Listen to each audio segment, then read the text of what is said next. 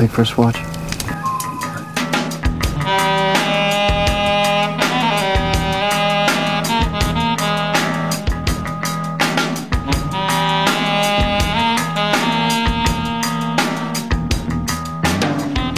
Hello, welcome to an all-new, very special episode of the First Watch podcast. I'm Zach, and I'm here with Cole. How are you? I've got a sinking feeling. How about you? Dearly beloved, we are gathered here today to talk about a thing called life and love and Jim Cameron's 1997 Best Picture winning, epic, romantic, historical blockbuster Titanic. And here to help us talk about that is our good friend James, who's returning to our show after... I think it might have been Elvis. Yeah. Got it. We really have you pegged because we had you on for West Side Story. You're on for Baz Luhrmann. Now you're here for Titanic. How are you feeling? I love big, grand, sweeping, epic movies. So Yes. It makes sense that I'm here for West Side Story and Titanic. So I know that you've been catching up lately with some 2022 releases. Anything catch your eye recently? Anything that you've been watching? Yeah, it's a combo of difficult to get to the cinema in the last year, and also Australian releases are always super delayed. So I didn't get most of the awards season 2022 fair until this last month. Some of my favorites from the last month have been, I finally got to see Tar. Absolutely loved Cate Blanchett in that. Hey. Right now, Nina Hoss is my most watched actress of the year. I mean, that's a good place to be. I saw that you rated Phoenix. Yes. Which is What a picture. maybe her best work.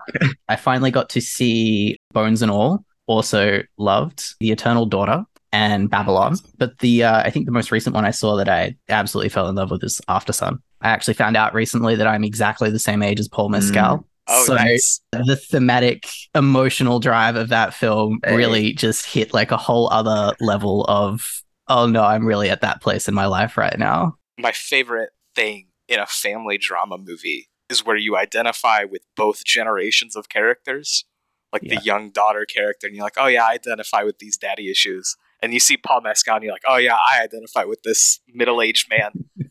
The quote, I think, in the movie where it really stuck with me, how much I related to it, was he was like, I don't imagine myself at 40. I didn't really think I'd make it to 30, to be honest. Incredible accent work there by the Irishman Paul Mescal. Just totally sounds like a dude from Edinburgh, Scotland. Yeah, he might be my performance of the year. Really deserving Best Actor nomination. It's a great pick. I'm not even sure who's nominated. Austin Butler. Austin Butler for Elvis, Colin Farrell for Banshees of Inisherin, Brendan Fraser for The Whale, Bill Nighy for Living. I don't know if that's a fake movie or not. I still can't tell because I have no idea where to see it. I've never even heard of it. It's the UK's version of We Have Ikiru at Home. And I've yet to see The Whale, so the three of those are great. That trifecta of Austin Butler, Colin Farrell, Paul Mescal is really strong. And I've heard good things about the Nighy performance, and the less we talk about The Whale, probably the better, so that Cole can make it through the rest of this episode. It only just released here this week, and I can't bring myself to see it. It'll be weeks before I probably catch like a Sunday matinee or something. Recently, this is kind of off topic, but I recently rewatched Funeral Parade of Roses in theaters, and there's a couple different moments where the editing in that movie to various music is really, really, really similar to what Wells is doing during that under pressure David Bowie needle drop at the end of After Sun. Devastating. Just a dead ringer for collapsing into shadow, and then going back into memory, and then flinging back into the future, and then going even further into the future. Incredible sequence. Probably the best low-budget cinematography I've seen from the last decade. The stuff that really stuck with me was like the editing. There's one in particular where it's Mescal standing up in these like stadium seats as everybody's singing happy birthday to him, and you get like a double exposure of him all the way enclosed within himself, and he's like sitting on a bed crying, facing away from the camera, and it's just an incredible image. Great movie, great debut. I mean, really unbelievable debut, to be honest, how much command there is. Yeah, I'm really excited to see what she does next. Cole, what about you? Have you caught up with anything good recently? I know that you've been like hitting that January slate hard. Yeah, listen, I love the January slate. To me, there's nothing better than, whatever the studio decided wasn't good enough to put out during the rest of the year and that they just had to dump somewhere because, it's good to watch trash. You gotta have some balance, I've been rewatching a few movies by a film Twitter favored director with a new release. Speaking of, you gotta watch bad movies like you and I talked about. I won't get into that. We'll save that for another get to that conversation. later. We'll handle film Twitter's equivalent of the barbs at another time.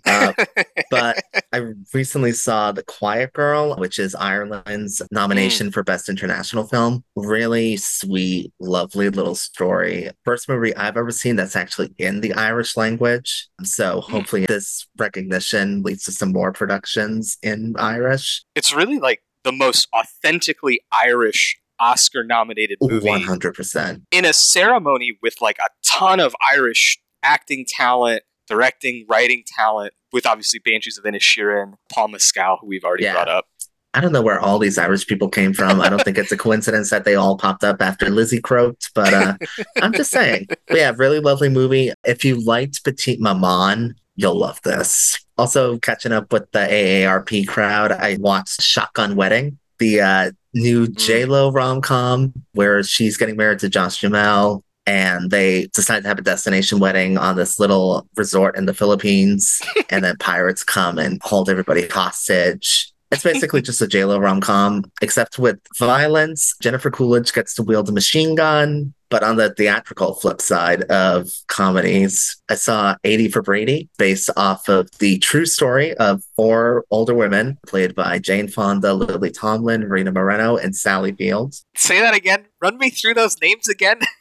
Jane Fonda, Lily Tomlin, Rita Moreno, and Sally Fields. It's the most absurd fucking cast of all time for like a Tom Brady ego movie. Start with Jane Fonda and Lily Tomlin, and I'm like, okay, I kind of know what this movie is. And then you add Rita Moreno, and I'm confused. And then you add Sally Field, and I'm like, you made that up.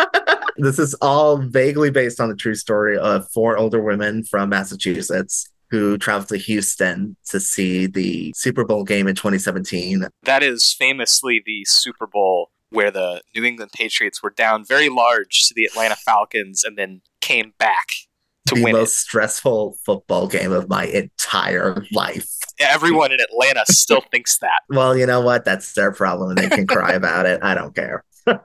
But this was hilarious and slightly demented. Lily Tomlin's character, it turns out that she went through chemotherapy, and watching Patriots games was a bonding activity that her and her group of friends did to help her get through it. So she's like the Tom Brady superfan out of all of them. So she has like these visions of Tom Brady speaking to her. I mean, if you want to watch these 4 fabulous actresses have a fun time, I would definitely recommend it because they are super fun and they have a great dynamic together. Yeah, what an insane cast for this movie, seriously.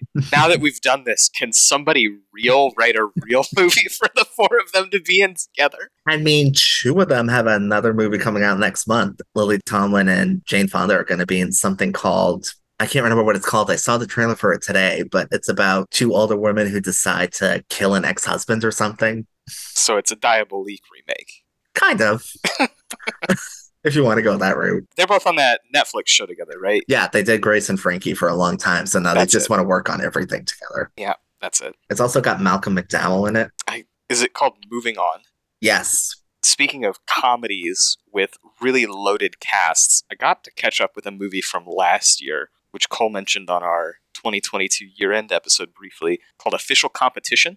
Oh, yeah. Which is a movie out of Spain starring Penelope Cruz and Antonio Banderas, as well as Oscar Martinez. This movie is about, basically there is a very wealthy man who's looking back on his life and questioning his legacy and decides he needs to spend his money on something people will remember, like a bridge or a city project, or if all else fails, a movie. And what ensues in Official Competition is the attempt to adapt a very famous novel into a film. Penelope Cruz plays the director who's kind of like art house famous. She's won a Palme d'Or. They go and get her because the fellow that's producing it wants the best talents in the world. And she recommends 2 different actors. One of them is Antonio Banderas, who's playing like total blowhard celebrity ego Spanish actor that does American Hollywood movies. And then opposite him is an Argentinian actor who's like a serious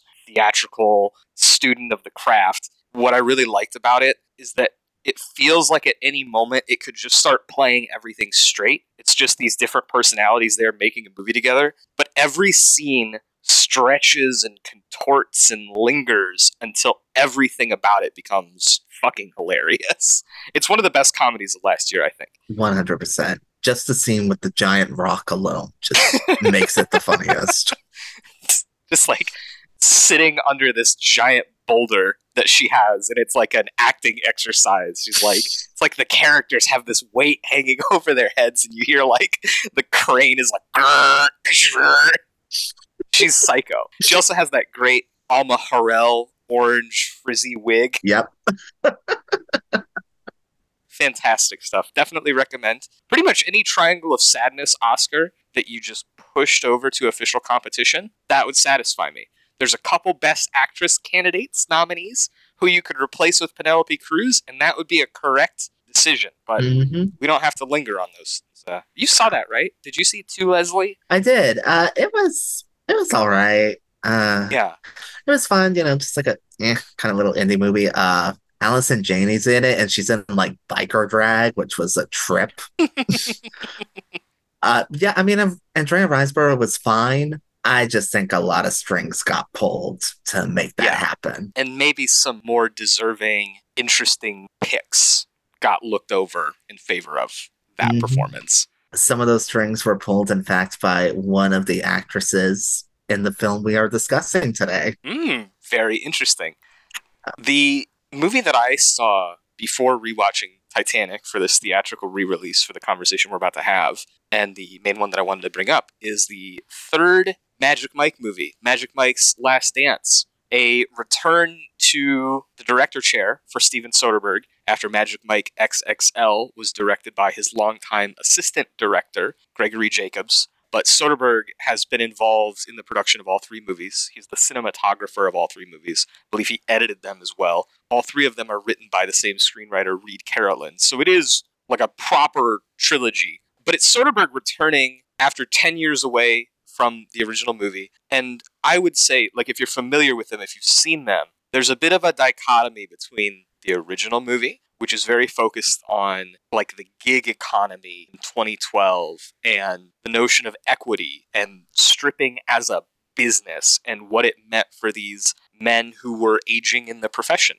and what they were going to make of their lives financially. Because that's what Soderbergh movies tend to be about. The sequel, XXL, kind of flipped the switch on that, made it much more of like a character ensemble dance movie. It doesn't lose sight of all those themes, but it backburners them in favor of something quite a bit more character-driven, experience-driven. And now, as it returns back to Soderbergh after he's been making, No Sudden Move, after he's been making Mosaic, Let Them All Talk, these very kind of digital age, digital cinematography movies about these themes that he's interested, he kind of takes it back. We open up on the story, and Mike, after the first two movies, is back to bartending because the cruel realities of life mean that you always got to have a job. You always got to make money. You always got to pay your mortgage or your rent or something, which leads him to bartending for a rather wealthy woman called Max, played by Salma Hayek. And she's going through a separation with her husband. And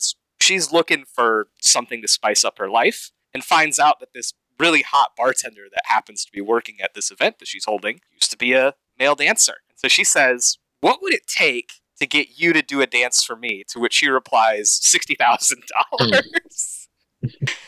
She winds up talking him down to $6,000. And then, Cole, do you want to take it? How would you describe that scene? I have never been so jealous of anyone else in my entire life than I was jealous of Selma Hayek during this scene. Ooh, Soderbergh is back.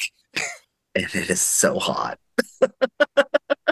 All in all, I kind of found this to be a whole step down from XXL, but I also sort of went into this with the right expectations, and I think that if people go into it with the right expectations, they'll be able to access what the movie's going for. I think the thing that the two Soderbergh entries in this trilogy do really well is they try to give you something that's cold and harsh and real, and then they give you this exuberance, excitement, the sexuality as a contrast to that. And it's talking about, like, where do dance, sexuality, and all these different expressions fit within our real world? How do they fit within the the economics of our real world? How do they fit within the values of our real world?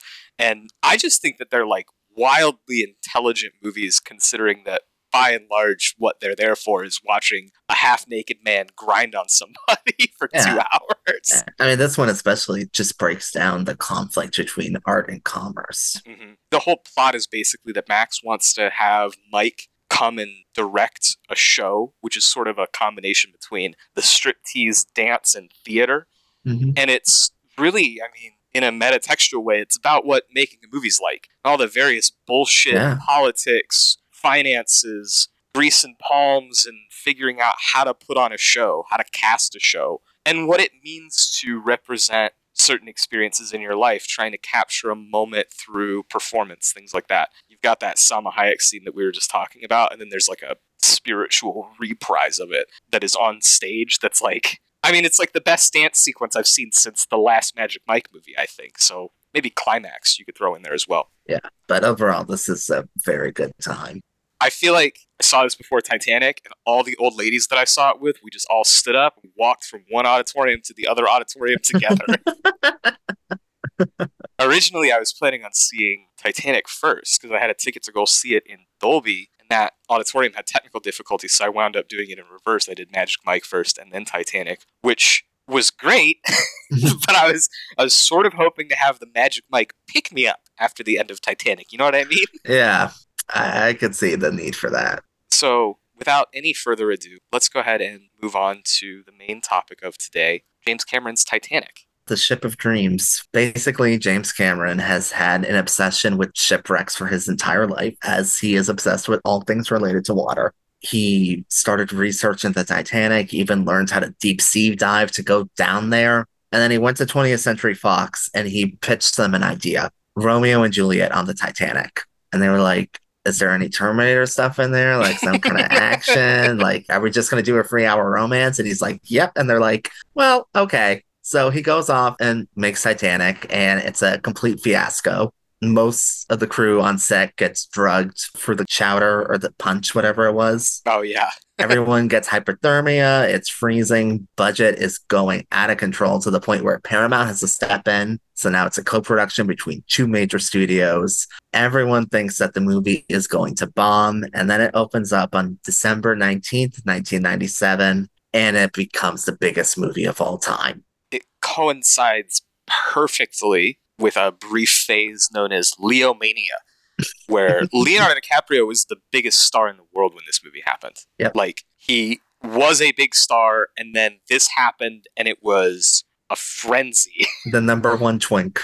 I was only 6 years old when this movie came out, but I remember the moment, because it didn't end for years. Like, there's no movie, not even Avatar, which has outgrossed it, but none of your Star Wars, none of your Marvel, none of these big budget, huge movies hold a fucking candle to what this was like in terms of its popularity. Because it wasn't, you know, like, okay, everybody went to see it, big, huge, crazy opening weekend, blah. No, it was week in, week out. People were seeing it 4, 5, 6 times. Its single highest grossing day at the box office was Valentine's Day 1998, 2 whole months after the opening weekend.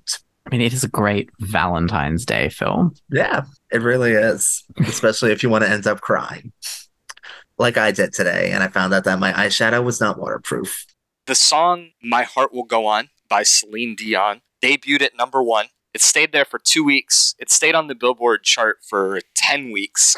Like, every aspect of this movie just totally reached out and grabbed everybody. It's interesting because I think that, you know, as you talk about that production, this really goes one of 2 ways, right? It goes the way of Terminator 2, which is how it went, which is difficult, challenging production, and the end result was a phenomenon, a huge success, and everybody saw like, wow, they rose to the challenge and created something incredible. Because the other way that it could go is the abyss, where you spent all that money and we had to wait for several years for a fucking re-release just to get a version of it that works, that makes any sense. That's 40 minutes longer because of how much you had to put in there. It's just astonishing how tightly put together this is for a movie that is so massive. Yeah. You know, it's crazy that one of the biggest, if not the biggest movie in history is about this. honestly relatively niche topic in a sense. Mm.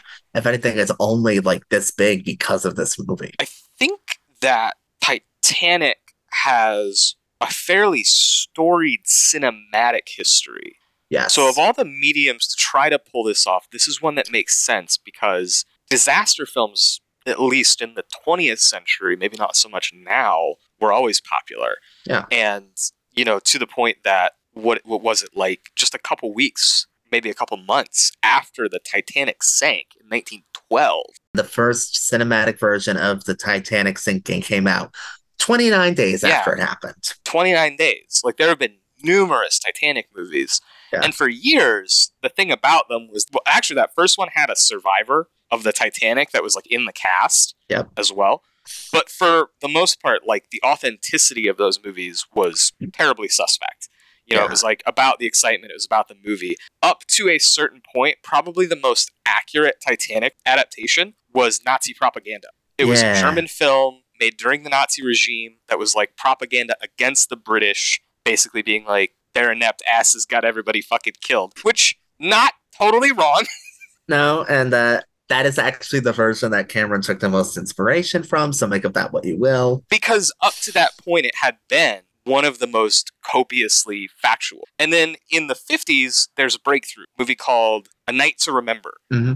There was this writer who wanted to capture the real history of what happened in all of its detail so that there would be a factual record that existed of how the ship was built, how the ship was sailed, how it sank, how people died. And that was adapted into this movie called A Night to Remember, which I watched it was like late last year after I rewatched Titanic, actually. And it's fascinating when you watch that how correct the 97 movie is. How much James Cameron did his research to make this big, epic blockbuster factual, like a representation of real history, to the point that like many different characters are people that were really on the boat. Yeah. I mean, this guy was so obsessed with making sure everything was correct that he contacted the company that made the rugs for the Titanic and said, hey, I have the original designs. Could you remake these for my set that I plan on sinking? The entire scale Titanic that they built is fucking wild. I think it's like only one side of the boat. Yeah. And I believe that became a museum. Yeah, there's actually like some kind of interactive exhibit touring around the country. I think it's actually in LA right now.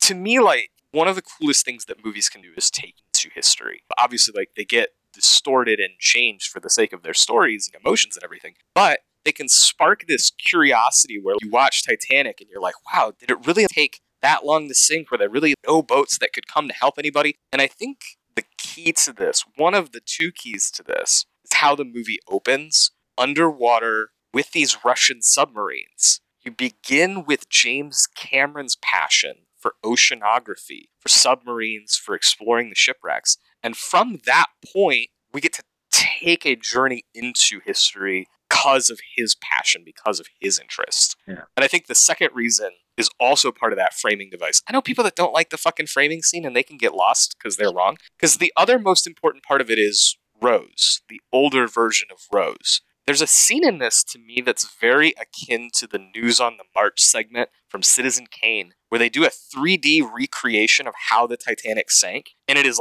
minute by minute correct. It's it went here, this part went down, it snapped in half, it went blip, blip, blip, blip, blip. And they show this to Rose, and there's a guy that's all fucking giddy and excited about it because computer models are cool, history is cool. And this idea that just like that Citizen Kane, the details don't tell the story. Facts do not tell a story. Memory tells a story. Passion tells a story. Movies, images tell a story. And that's where the Titanic of Jack and Rose and the adventure and the excitement and the danger and the death, all of that is memory. And I feel like I'm fucking always talking about this, but this is such a clear example of how memory takes a shipwreck and the bottom of the ocean and all these various items, jewels, beds, carpets, and says, this happened. These were people's lives. This was my life. And that's where this movie begins. Also, you got Paxton in the hoop earring and the chunky sweater. It's as hot as he's ever been.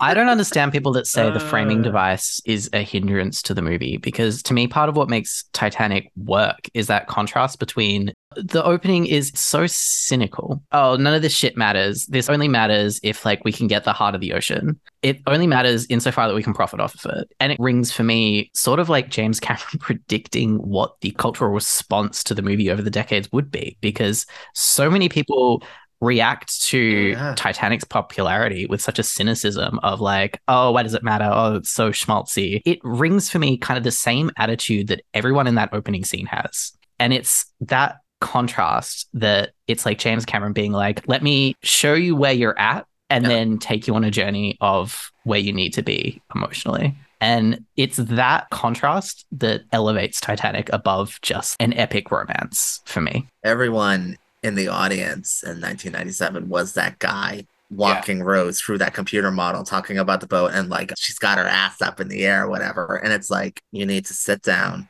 and you need to listen because for all of your talk about the action, 1,500 people died. And this is their story. Watching it yesterday was the first time I watched it in 5 years. And I kind of let that cultural cynicism sink in a little bit subconsciously, where I kind of like return to it and I'm like, am I going to have this same emotional reaction? Am I going to be like above it this time? And it opens and I'm like, yeah, maybe I am. I'm kind of like, I kind of align with these guys now. And then it starts with the cut to Rose's first memory. And it's like, oh no, no, no, I'm back in it. I'm fully back there. And it's that ability to win me back over after a decade of existing in a pool of cynicism. It's why it has staying power. There's two moments with Rose, the older version of Rose. They're tiny. They're like really important, and they stuck out to me both of the last two times I watched them. The first is before she ever arrives at the Titanic with the crew, when the drawing is being shown on television, and the camera cuts to be her point of view walking in from the room as if she's being like pulled into the story by the power of this art and the power of this experience. Such a like overwhelming moment. It's quite subtle. I literally just got out of watching Stalker by Tarkovsky, but like that's what's happening. Like you're being magnetically pulled first person into the world. The second one happens later in the movie because we return to the framing device a couple times, and it's like you see this crew that James has been talking about, and they're all just like wrapped. They're all just like sitting like, it's story time. Like, tell us more, Rose. Keep going. Don't stop now. We know that this boat sinks. And for me, I don't want to get ahead of it because we'll get there. This movie's terribly upsetting for me to watch. It's not just like sad, it's a little more than that. But the idea that I feel just like the people on that boat, like, no, no, keep going. Tell me more. That's so vital. To be able to take something that draws such a strong emotional response out of human mortality, but that I just need to know, I need to see it, I need to experience it and feel it. That's such a gift for a filmmaker to be able to conjure that, I think. Yeah. Winning you over even though you've seen it before, pulling you back in even from a cynical response, and then making you feel engaged and immersed even when you know that sometimes that leads to some painful places. Something a lot of people will post on social media or whatever whenever they're watching this movie again is they're like, I really thought Jack was going to make it this time. I thought the boat wasn't going to sink. Or I really wanted it to turn out differently this time. I just desperately don't want it to go there. And then that's the tragedy of it because every time you watch it, you get so sucked up that it's like watching it for the first time. And you don't want this to end the way that it does, the way that you know it's going to end. Friend of mine watched The Godfather today, and they were talking about Sonny Corleone that way. Every time you watch The Godfather, you're like, maybe Sonny will... Nope. Every time. Nope. Shit. One of the big digs on this movie, in addition to the schmaltz, is I think people kind of hone in on the dialogue. And I'll agree. I mean, it's not Banshees of Inisherin, right? It's not like all this like poetic shit. But the chemistry between Winslet and DiCaprio is palpable. And that draws me so deeply into their characters. I feel so invested in their affection for each other, especially because obviously like this movie, as well as the Titanic disaster itself, is very defined by class conflict. Leonardo DiCaprio's character Jack comes from the lower class, is only on this boat because he won, ticket to the lowest deck of the boat versus Rose, upper class, top deck. And you get really invested in their affection because they don't belong in each other's world. He doesn't belong with the rich people, and really neither does she. Her personality clashes with her entire station and her class and her family. So I just think that really pushes you into their connection. Which the movie doesn't rush at all, by the way. They have chemistry from the first time they meet, but it takes its time. It really lets it build over time in a very believable way. Where you have these moments of pure movie bliss. Mm-hmm. Obviously, the kind of poster image is the two of them on the bow of the ship. King of the World stuff. Flying. Oh, God. That whole entire thing, like every single shot is one of my favorite things about all of those shots is how gorgeously lit every single scene on deck is, because they're for some reason all set at sunrise and sunset. And right. I don't care because it looks incredible. It's so stunning, and it's the type of grand romantic use of color that I wish we had in blockbusters now, where everything's so muted. The Fablemans maybe gets a little bit of mileage out of that Spielberg stuff, and I think the connection that I would make there is that they're both memory movies. What we're experiencing is Rose's version, her retelling of this love story. Yeah, of course, for Rose, there's always a picturesque sunset in the background of every interaction she had with Jack, because that's just how she remembers Jack. Which I think has this great offset, and then her character is a bitch. The portrait of herself is like, from a modern context, we kind of root for her being so feisty and independent, obviously, but like, she's just also a cad. What does Kathy Bates' character call her? She's a pistol, Cal. Yep. Cal Hockley, her fiance. Oh my God. Okay, whenever he's on screen, Billy. I have that Wendy Williams audio clip in my head where she says, "Clap if you ever wanted to kill somebody." I love him so much in this. He's like 15% over the top, the way Paxton usually is in a James Cameron movie. Arch eyebrows. He has some of my favorite line deliveries in the entire film. The one that gets me the most is like way at the end when he's got the kid in his arms. He's like, "I have a child." That's my one. The one that gets me is when he's like, "I put the diamond in the coat, and I put the coat on her." They're still in the distance. Like, he could feasibly chase after them, but he's just like, "I give up. I'm done." Look, you can't fight love like that. So Rose boards the ship with her fiance, Cal, played by Billy Zane. Yeah, those freaking eyebrows of his, my God. As the tension of the film progresses, manage to reach new levels of arch. They start high and they just get higher. You can't even see them. Yeah, just like by the end, it's like all the way up into whatever that haircut is of his. Oh, I hate it. Kind of like a Joan Crawford look.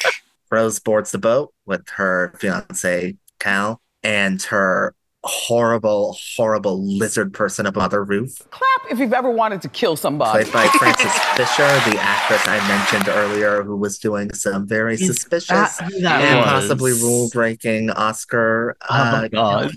Yes, that was the one who posted the Instagram post. Yeah, I see you, girl. And whenever I see her on screen, I also have "Do you ever want to kill somebody?" audio running through my mind. And then Jack wins the card game, hops on the ship with his friend Fabrizio, and everybody is sailing off to America under the guiding hand of the guy who plays King Theoden in Lord of the Rings. Yes, Bernard Hill. The one and only. You've also got Thomas Andrews, who is he's like the ship's engineer, played by Victor Garber. Quietly one of my favorite performances of the movie. He's really good. I sort of think he's the heart of the film in a lot of ways. I think he has the single most heartbreaking line of the entire film, which is, "I'm sorry I didn't build you a stronger ship." And it's just like, ooh. There's a moment that's shared in both this and A Night to Remember, so I assume that it is historically factual, where the ship has basically started to go under. Everything's at a tilt. He's standing at a tilt in the main area with his arm rested against basically the hearth. The moment when he stops the clock to mark the final time that the boat goes down. Ugh. Or the just terror in his eyes as he says to Rose, "Remember what I told you about the lifeboats?" Mm-hmm. Ugh. There's one other name that I wanted to bring up, and that's Bruce Ismay, who that's a character in this film that's a real individual who worked for the White Star Line. White Star is like basically the company that was operating the Titanic. So you've kind of got the ship crew, which is led by the Bernard Hill character, his captain, the people that are like manning steam rooms, all those different people that work for the ship. And then you've got the White Star Line. They're more like the service crew. They're the people that are like in the costumes. That schism is an important one because they have different values and beliefs. So some of the ship crew are people that are like, they know some of the flaws, but they don't really have the power and the authority to make the company behave in a different way.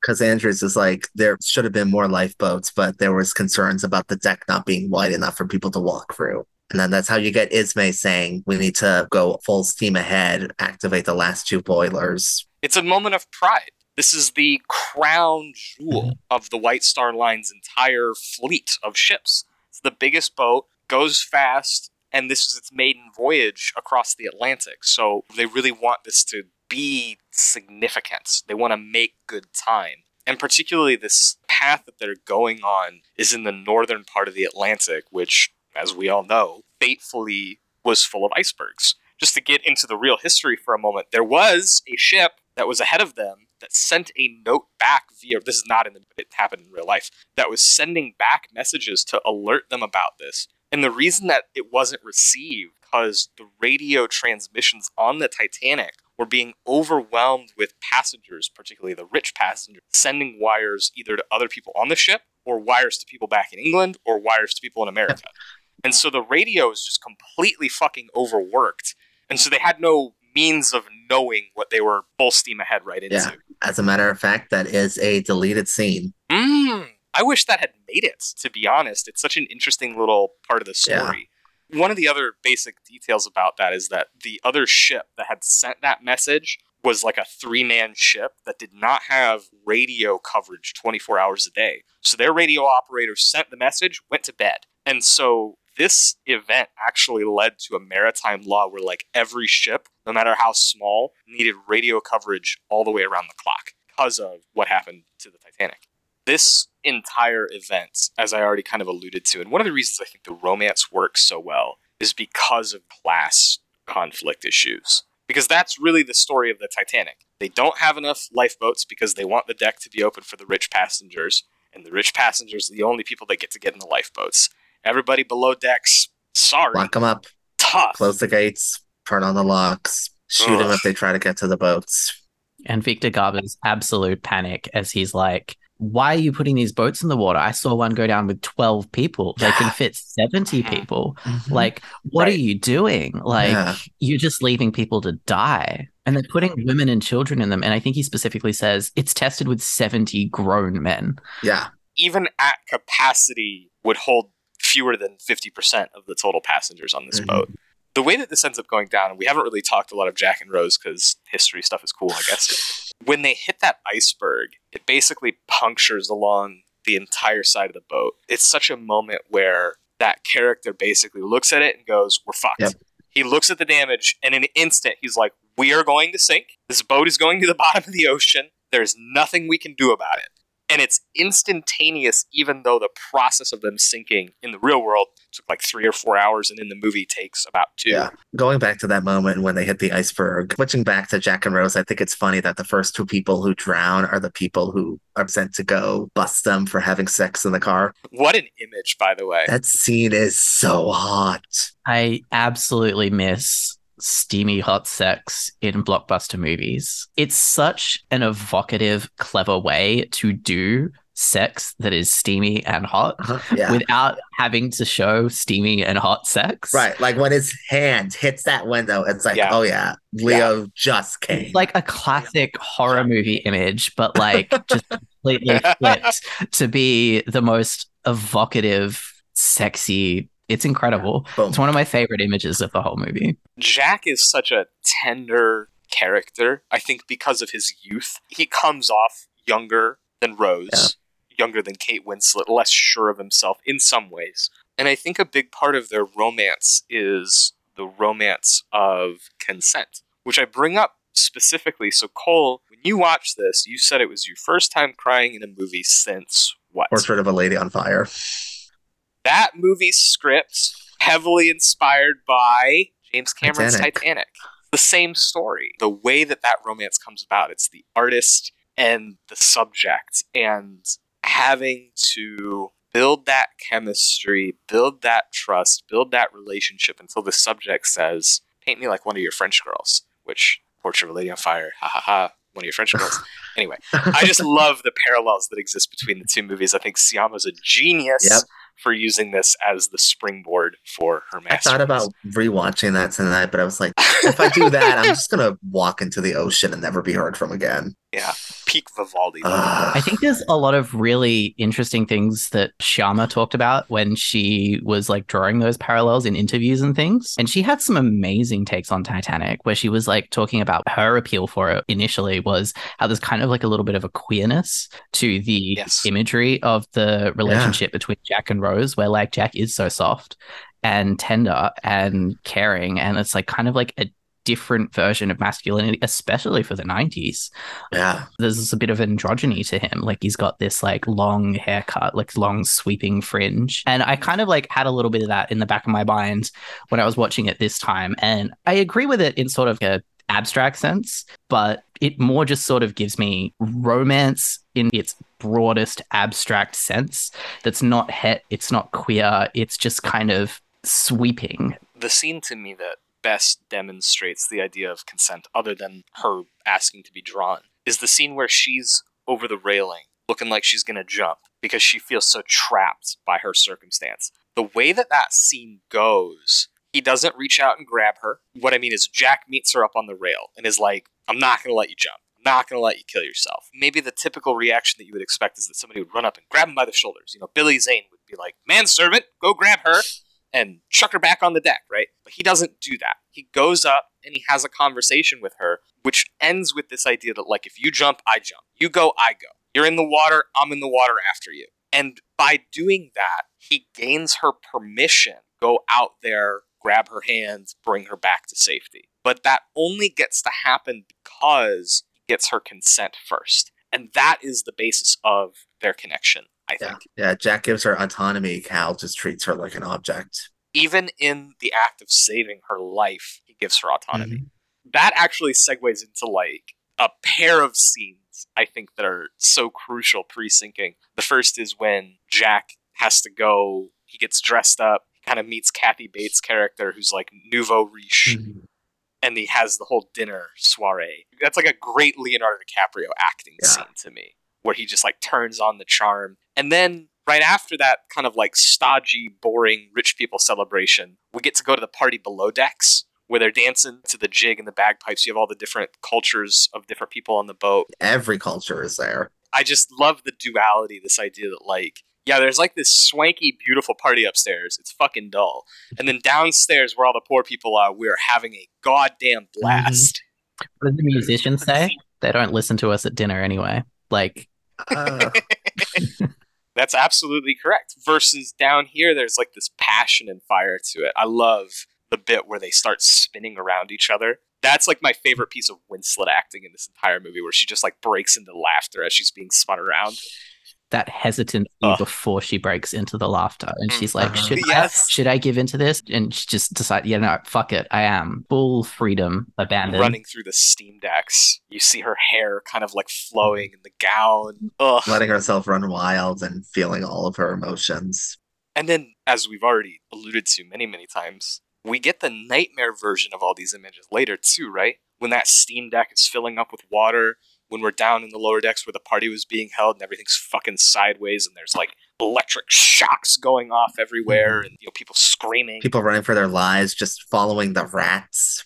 To circle again back to the point when we get that diagram of the ship. He says, all right, we've been damaged here, we're going down. You understand in your head already about the lifeboats. We see how many people there are. And you're about halfway through the movie when the guy on the top deck in the crow's nest is like, iceberg straight ahead. So for that entire second half, James Cameron has you on the torture rack. The dread that starts to seep into the bottom of my stomach.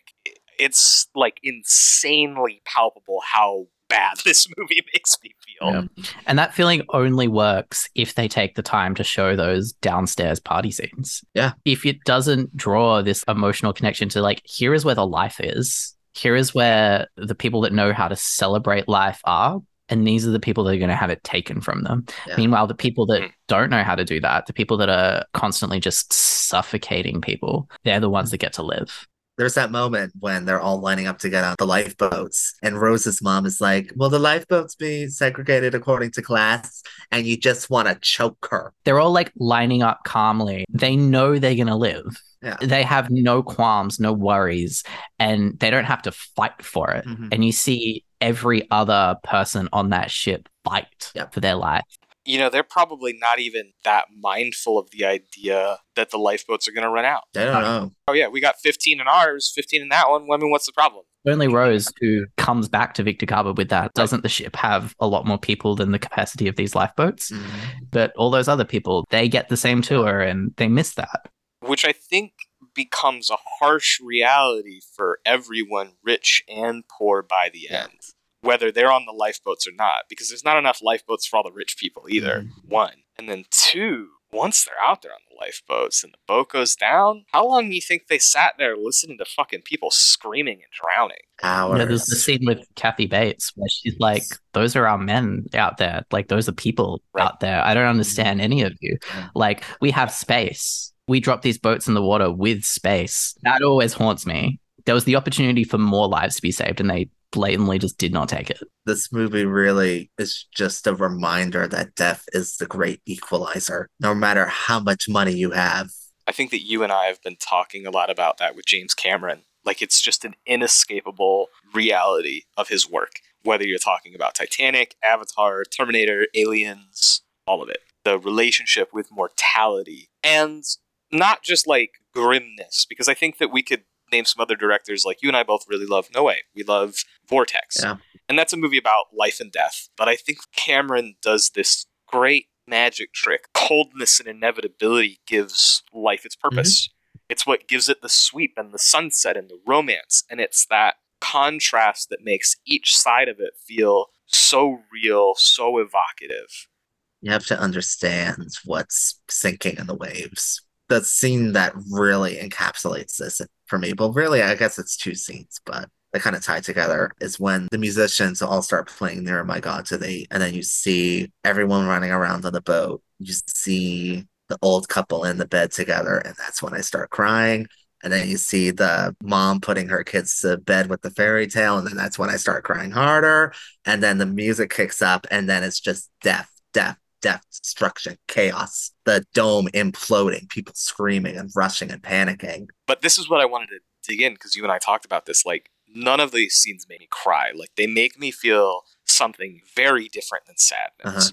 The stuff that makes me cry in this movie is like when Gloria Stewart's like, he exists now only in my memory. Like, that shit rips my heart out. I can't stand it. But this part of it, it's like, for me, it's primal fear. It's rats climbing over each other. It's probably the peak of Hollywood set pieces, particularly this movie has copious CGI in it for 1997, but like, if I can say like the pre-digital, pre-CG era and have that clock, even though it, like, half of this movie is the greatest disaster movie set piece of all time.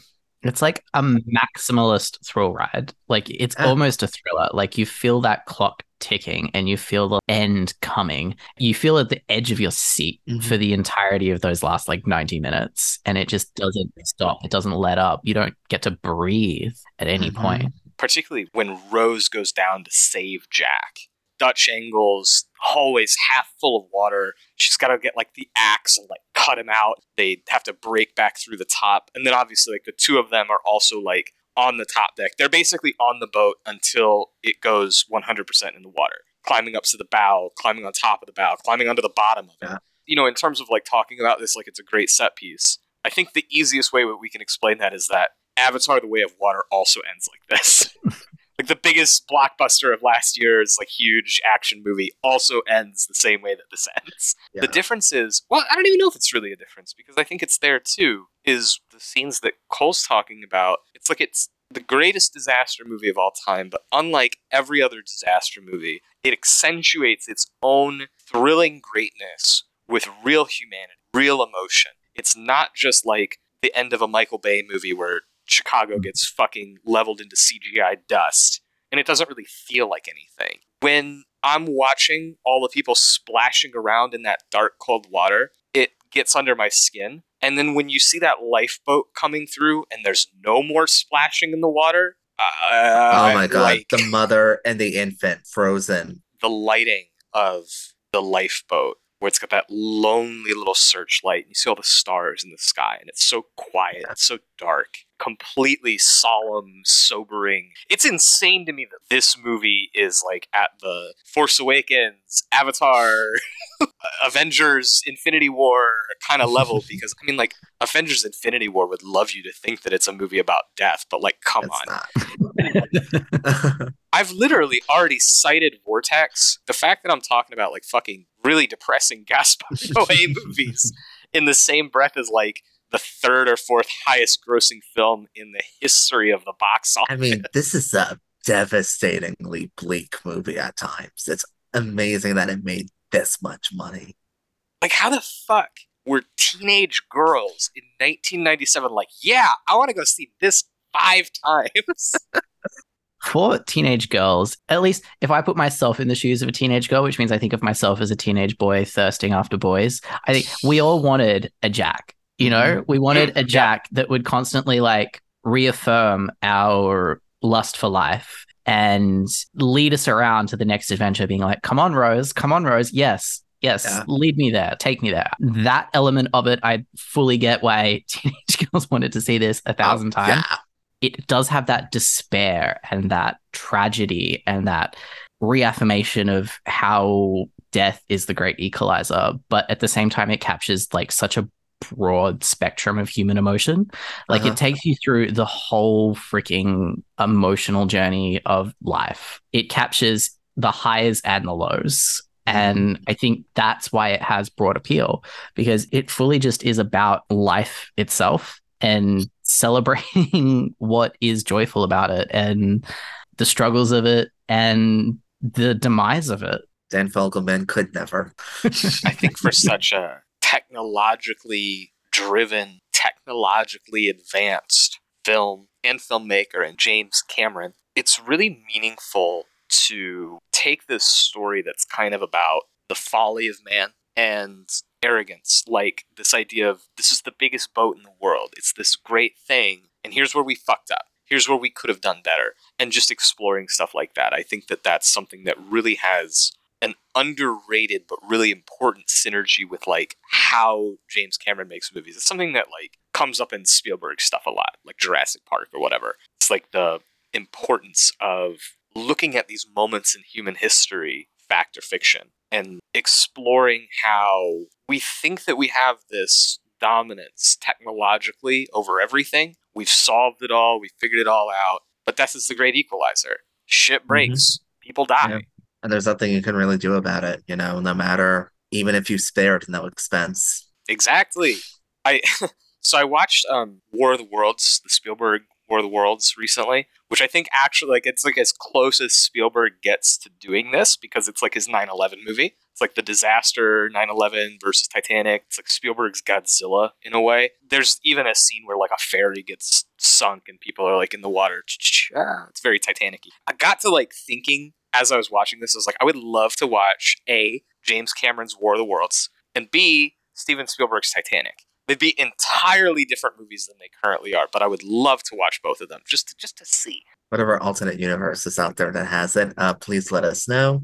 I believe Tom Cruise was at one point on the short list of actors who would play Jack. Yes, in this but film. His asking price was too high. Imagine bizarre that movie. Bizarre. I can't know. imagine what that movie would be like. That would have been so weird. It's like pre-Eyes Wide Shut, pre-Magnolia Cruise. So it's like he would have still been married to Kidman. It would have been better if he was like Top Gun age, if it was like late 80s Cruise. Yeah. Imagine if Cruise and Kidman were the leads in this. Is it like Eyes Wide Shut? Sure. They have a sex party while the boat goes down. That's what they do downstairs. Kidman is Rose. Cruise plays Billy Zane's character, and there's like a third guy. Okay, that makes sense. Actually, Tom Cruise is Billy Zane. That I see. I see that. I can see it. More than I see Jack. I don't think that he would have done that in 1997. Like, under any circumstances. James Cameron and Tom Cruise should work together, though. I have a friend who is fond of saying that if the two of them ever met, they would either become enemies or they would become drift compatible. I think whatever film they make would destroy the world. Might be the thing that finally actually gets Tom Cruise to kill himself in a stunt. Yes. It makes $3 billion opening weekend, and it almost certainly would have a breath-holding scene, because the breath-holding record went from Titanic to Mission Impossible 5, back to James Cameron with Way of Water. Yep. I've got to say, I'm still confused about how Kate Winslet was convinced to work with James Cameron again in a water-related Time heals film. all wounds, baby. You know, I was reading an interview and she said that a lot of it is because he's really mellowed out since the making of Titanic. But I'm sure she also got paid a really nice paycheck to come She back. got a truck full of money. I love listening to stories of like James Cameron directing this movie, or like T2. There's like a very famous crew t-shirt for T2 that's full of like the entire back of it is just James Cameron isms, like shit that he would say on set. He's like a really tough love guy where he's just like works hard, wants to get shit done, wants to do really difficult things, and demands a lot of his people, but everybody that's ever talked about him like would run through the wall for the guy. Yeah. They just develop such a passion for what they're all doing together. And I think once you see the movies, it's like, well, yeah, nobody else could make this. No one could make Titanic. As much as I would love to see like how Spielberg would approach the material, he could never make the movie the way that the movie is, especially in 1997. I think like 2000 Spielberg could have reached into his back pocket and done some stuff, but like the 90s version of him would have been too sentimental for this. Although I'm going to sit here and tell you right now, James Cameron is just as sentimental as Steven Spielberg, if not more. I would say more, honestly. Once you get into the 2000s and you're like watching AI in Munich, it's kind of undeniable that he is more sentimental than Steven Spielberg. Or at least just more openly emotional. I think like with Spielberg, it's a lot of like nostalgia. It's a lot of, you know, like Americana nostalgia. And then it's like unpacking the different layers of that versus like James Cameron is Terminator. He's like, the world is a fucking dumpster. Everything is on fire. It's the apocalypse, but love is going to save us all. I think there's more of a universality to that James Cameron approach as well, where it's timeless, where Spielberg is a bit more, I wouldn't call him timeless. Some of his work is. But I feel like he's rooted in nostalgia. Yeah. In a way that James Cameron does not do, and it makes his work just that little bit more able to exist in every era. And every culture, as we've talked about a lot with Avatar. Yeah. Not really that much of a distinction in his emotional approach from Titanic to Avatar 2. And as we can see, the three are the biggest movies of all time, and they're all a decade apart. He knows how to speak to the world. It's that universal language of cinema. It's the image, which is like why some Spielberg, I think, becomes universal. Because the image is a universal language. Everyone can see it and understand what it means. What's interesting about Cameron, I think, is like he's a total Hollywood guy at this point, like USA filmmaker, but he's also Canadian. I've always kind of wondered how much that, like Steven Spielberg is an American, capital American. And every movie he's ever made is American. The other thing I really think about a lot with Cameron, especially in the regards to the way he explores class issues, is that the guy used to be a truck driver. Worked as a truck driver, saw Star Wars in theaters in 1977, and knew that's what he wanted to do. And then got his start as like a set decorator for John Carpenter, worked under Roger Corman. Humble, genre, workman-like. I love the anecdotes about him working on Aliens, where he's like, yeah, you know, the British, they have these union rules, and I was just like, nah, fuck it, let's do stuff. Let's just get in there, roll our hands up. Sure, this might sound incredibly, boomerific, but, someone who used to be a truck driver probably knows how to speak to the entire planet better than anybody else. Yeah. The thing about James Cameron's statements is that in other people's mouths, against other people's careers, and what they've put out, it would sound arrogant or egotistical. But he just has the success and the filmography that just back up every single thing that he's ever said. Like some studio exec's like, hey, you got to do this and Avatar. And he's like, look, you see this lot? You know why we have this? Because of Titanic, bitch. He is the person that Elon Muskrat wakes up every day and wishes he could be. There's an arrogance and a cockiness that's just entirely endearing and earned. He also like rewrote the Terminator script while writing the Alien script, while writing, I forget, there were 3 that he was doing at once, and he wrote them over a period of like 2 or 3 months. Because he's like, yeah, I just sat down at my word processor and I wrote 50 pages a day. He's just a machine. He seems to love the work. He loves technology. Yeah.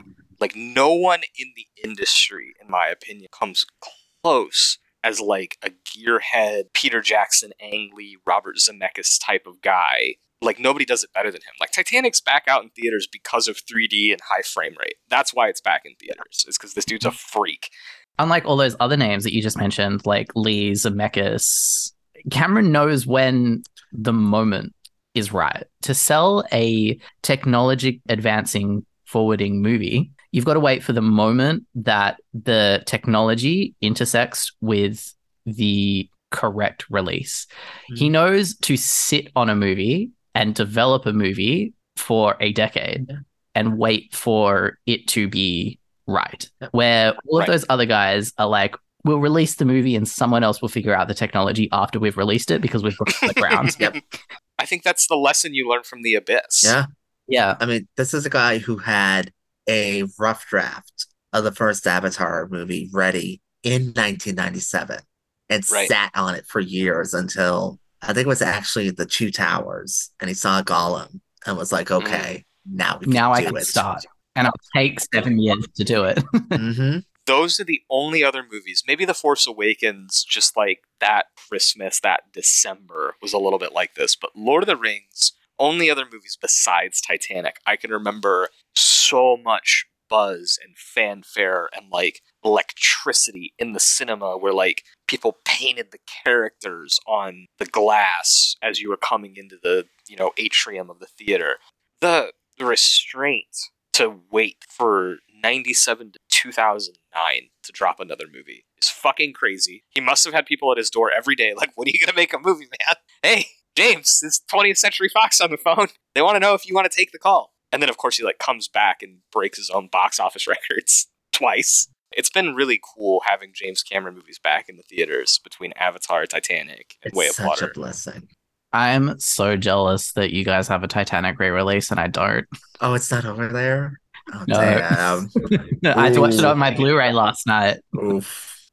Great Blu-ray. The 4K transfers fucking gorgeous. Incredible. It's the best James Cameron 4K so far. I'm really looking forward to them dropping that on home media because I will be purchasing it immediately. Yeah, this remaster is gorgeous. Please, God, we need a 4K of The Abyss, please. It's coming. He said he was working on it. It's just been a little busy with everything related on Pandora.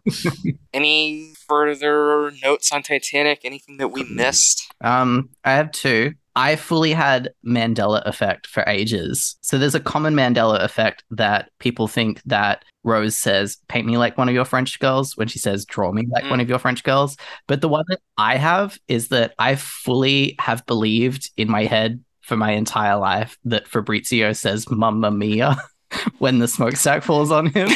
I don't know why I thought that. Oh my God. The smokestack is like the spookiest sound effect of all time. It's so loud. Oh my God. No, the sound when the boat splits in half. Ugh. The other thing is maybe my favorite genre of cinema is epic romance. That's the thing that I really love and wish that we had more of. And I feel like it's died out in the last few decades. And I was just wondering, can you guys think of any movies from the last 20 years that kind of meet that same kind of like romance at the center?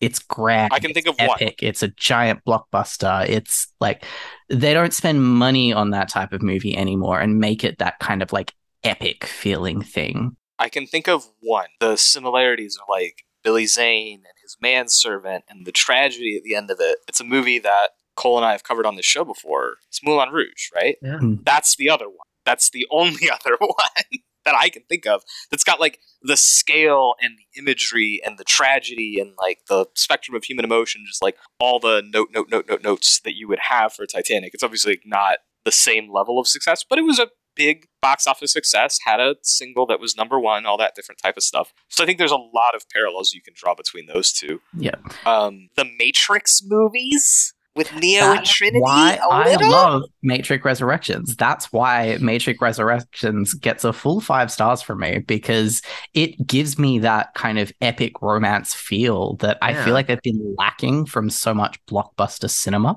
in the last few decades. So if I go through my 2010s, like a lot of what I enjoy, a lot of what's at my top end are love stories, but it's like Before Midnight, Phantom Thread, Portrait of a Lady on Fire, If Beale Street Could Talk, Cold War.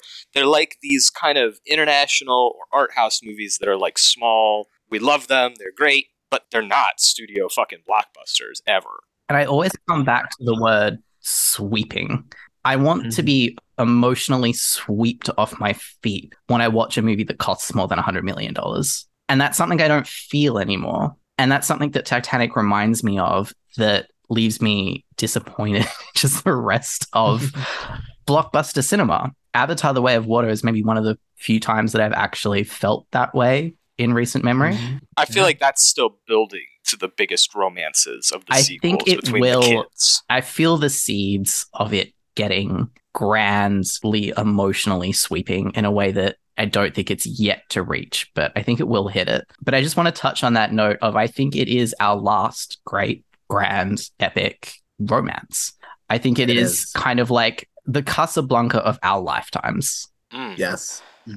Its brief encounter as Lawrence of Arabia at the same time. It's like that David Lean tragic romance meets the David Lean epic blockbuster, close to 4-hour type of, big epic. I think the Pirates of the Caribbean movies attempt it, but do not succeed. They try. I've got one. Okay, what have you got?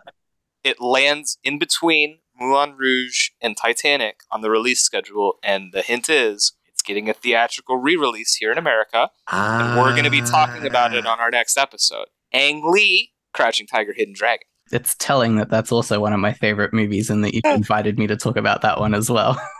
Yeah, we won't get ahead of ourselves. To me, that one is like two romances together. Ooh, Michelle Yeoh. I rewatched it last night after Titanic, and it actually makes a really great double feature with Titanic. I can't wait to see it when it opens up next weekend. So yeah, I would say that it's, for me, I would say Titanic, Crouching Tiger, Moulin Rouge, which takes you into the early 2000s and then stops. Yeah, and then there's nothing else after that. And I think that's because our blockbusters have gotten afraid of the sweeping emotions and the human connection. Afraid of sincerity. Yep. They're immersed in irony. I think there's starting to be a little bit of a course correction with Avatar and Top Gun basically stomping on every single superhero movie that came out last year. Now, whether that course of correction holds up, who knows? We'll have to see. But it does give me a little bit of hope. Emotional sincerity sells. That gives me hope that the two emotionally sincere blockbusters of the last couple of years sell. Are the biggest success stories. Yeah. When I look at these lists, and just more broadly, what I see is like a lot of that kind of went to Pixar. Like Up has a very sincere romance at the center of it, and it's a children's movie. Like that's kind of where that stuff landed. While, as I mentioned Spielberg's 2000 stuff, it's like everything kind of moved into this like grimmer, darker, and then kind of ironic post Wolf of Wall Street. I love the Wall Street with all of my heart, but that kind of is like the tone now. It's big, it's exciting, it's a lot, but it's not love, it's not romance, it's not sincere, it's ironic. There's a lot of frenetic energy and not a lot of ability to just be able to sit with a moment and an emotion. I feel like that's something we're missing. A lot of what we have now is a reaction to Michael Bay filling the James Cameron void in terms of blockbusters throughout the 2000s, which sounds psychotic, I realize, but well, I think you're right. No, it's he was out there making those Transformers movies that were making $1 billion, that had the technology, had the explosions, had the excitement, and had the maturity of an 8-year-old. I mean, even more than that, the Harbor movie, Oh God. which is an enormous friggin' ripoff of Titanic in every sense of the word. So I think you kind of have Spielberg stepping into like a darker, more adult, more mature palette where like his good movies are the tight dramas like Fableman's, like The Post, and his bad movies are like the blockbusters like Ready Player One. Mm-hmm. We've got like all these different like auteurs who are just like going headlong into the There Will Be Blood period pieces. And James Cameron kind of disappears, started doing his Avatar thing. Yeah. I mean, West Side Story does feel kind of like an attempt to return to this. Yeah, agreed. Yeah, it does. The central romance is like... That's the thing, you know, like it's West Side Story, so the central romance is the least interesting part of it, which Right, always has been. not the case with Titanic. Right, agreed. Right attempt, wrong project to make that attempt. Hopefully, whatever he does next, I would love to see a return to the sweeping romance of it all. But yeah, that's Titanic, and that's James Cameron, and I'm really happy that we got to talk about that. Feels like the culmination of a couple conversations Cole and I have already had about the Avatar movies. Yep. Just bringing all these themes back home. This is both of your favorite James Cameron movie, right? Yeah. By a very wide margin. It's 2 for me by a narrow margin because my love for T2 runs deeper than anything on this earth, as far as I know. So one day we'll have to cover the Terminator movies or something, just like really round it all out. We're gonna do the whole gamut at some point. We'll do Terminator. I'll yell at you about aliens and your take on that. I love Michael Biehn and I cherish Michael Biehn, and that's what matters. This has been a lot of fun. Cole, do you have any final thoughts? Watching it today and realizing that I was like actively like shedding tears in a way that I never do when watching movies. You know, when I'm watching movies, I get sad, I get emotional. Yeah. I never actively cry. And this is one of the very few movies that can actually do that to me. It's a testament to his skills as a filmmaker and as a storyteller to get the emotion out of something so heavy and serious and real and tragic. Because for all of the action and the romance and the jokes that pop in, propeller guy, right, the underlying thing here is still that over 1,000 people died when they didn't need to, and it really makes you feel the loss. To me, the thing that I think about a lot is this term that you probably hear and think like business boardroom, but that James Cameron embodies creatively as well as just financially, and that's the idea of 4-quadrant entertainment. This movie's like the historical epic, it's the romantic epic, it's the disaster movie, it's the technological pinnacle. It's balancing all the same types of stuff that, like, it's not the same things as Jurassic Park, but if you've ever listened to me talk about Jurassic Park, like, it's just that it spins 12 plates like it's nothing, and it's just nailing every single thing that it's trying to do while trying to do everything. Most of my favorite movies of all time, particularly when it comes to the blockbuster, are going to be things like Fury Road, where they say, look, everything is focused on this. We have a very simple, basic idea, and we're going to execute it to the absolute highest level. What Titanic does is it ignores that first part, says, we're going to do 30 things, and we're going to do them at the highest level possible. And, I mean, like, it takes James Cameron. That's the conclusion that I draw. I do kind of now want to see George Miller do a grand, sweeping, epic romance. Although... That's kind of what 3,000 Years of Longing is. Kind of is what 3,000 Years of Longing is. So I guess we got it, and now we can get the Mad Max prequel. Yeah. I don't know about all that, but that's for another day. For now, we are thankful for James Cameron and Titanic, and we're looking forward to seeing what the Avatar sequels have in store for us. And I hope that before all is said and done, we get another James Cameron movie. But even if we don't, like, this one, just as James laid out very, very well, it's a treasure to revisit because it wins you over, puts you right back into that story every single time. And then it goes into that song and it shatters my heart all over again. One thing that I'll say, I feel like we always kind of drop composers because we're always talking about like characters and themes and production. Even when we get technical, it's easy to forget the late, great James Horner and how much he contributes to all of Cameron's films, especially this one. One of his best scores. Easily, I would say. Uh-huh. I think it might be his best score. I would say so. Notably, he wrote My Heart Will Go On, the Celine Dion song. That's his song. She did it in one take because she wasn't convinced about it. Even Cameron didn't want a song at the end. He just wanted silence until Horner was like, no, I have the song. You need to listen to it. And it worked. He was right. I love Cameron's instinct there, but the song is iconic, and it's a huge part of it. Perfect way to end it. It's the key to it all, in a sense. Absolutely. Well, this has been a lot of fun. I really wish that I had gotten to see Magic Mike after this, because, I'm serious. I left that theater. It was, late. It was Thursday. I had to work the next day. I was just like, I feel terrible. And I say that, it's not just, pure misery. It really is. It's that full human emotional spectrum. Kind of empties you out, fills you back up. Flawless. I've greatly enjoyed getting to talk about it with both of you, so thank you very much. And we look forward to talking to you both again about Ang Lee's Crouching Tiger, Hidden Dragon. We can maybe unpack that and figure out how it stacks up as an epic romance. Epic period romances are coming back, so hopefully we can keep this trend going. And who knows, Dr. Zhivago re-release, anybody? Let's go. Let's do it. David Lean. Thank you guys both again, and thank you everybody for listening. Have a great rest of your day. Bye.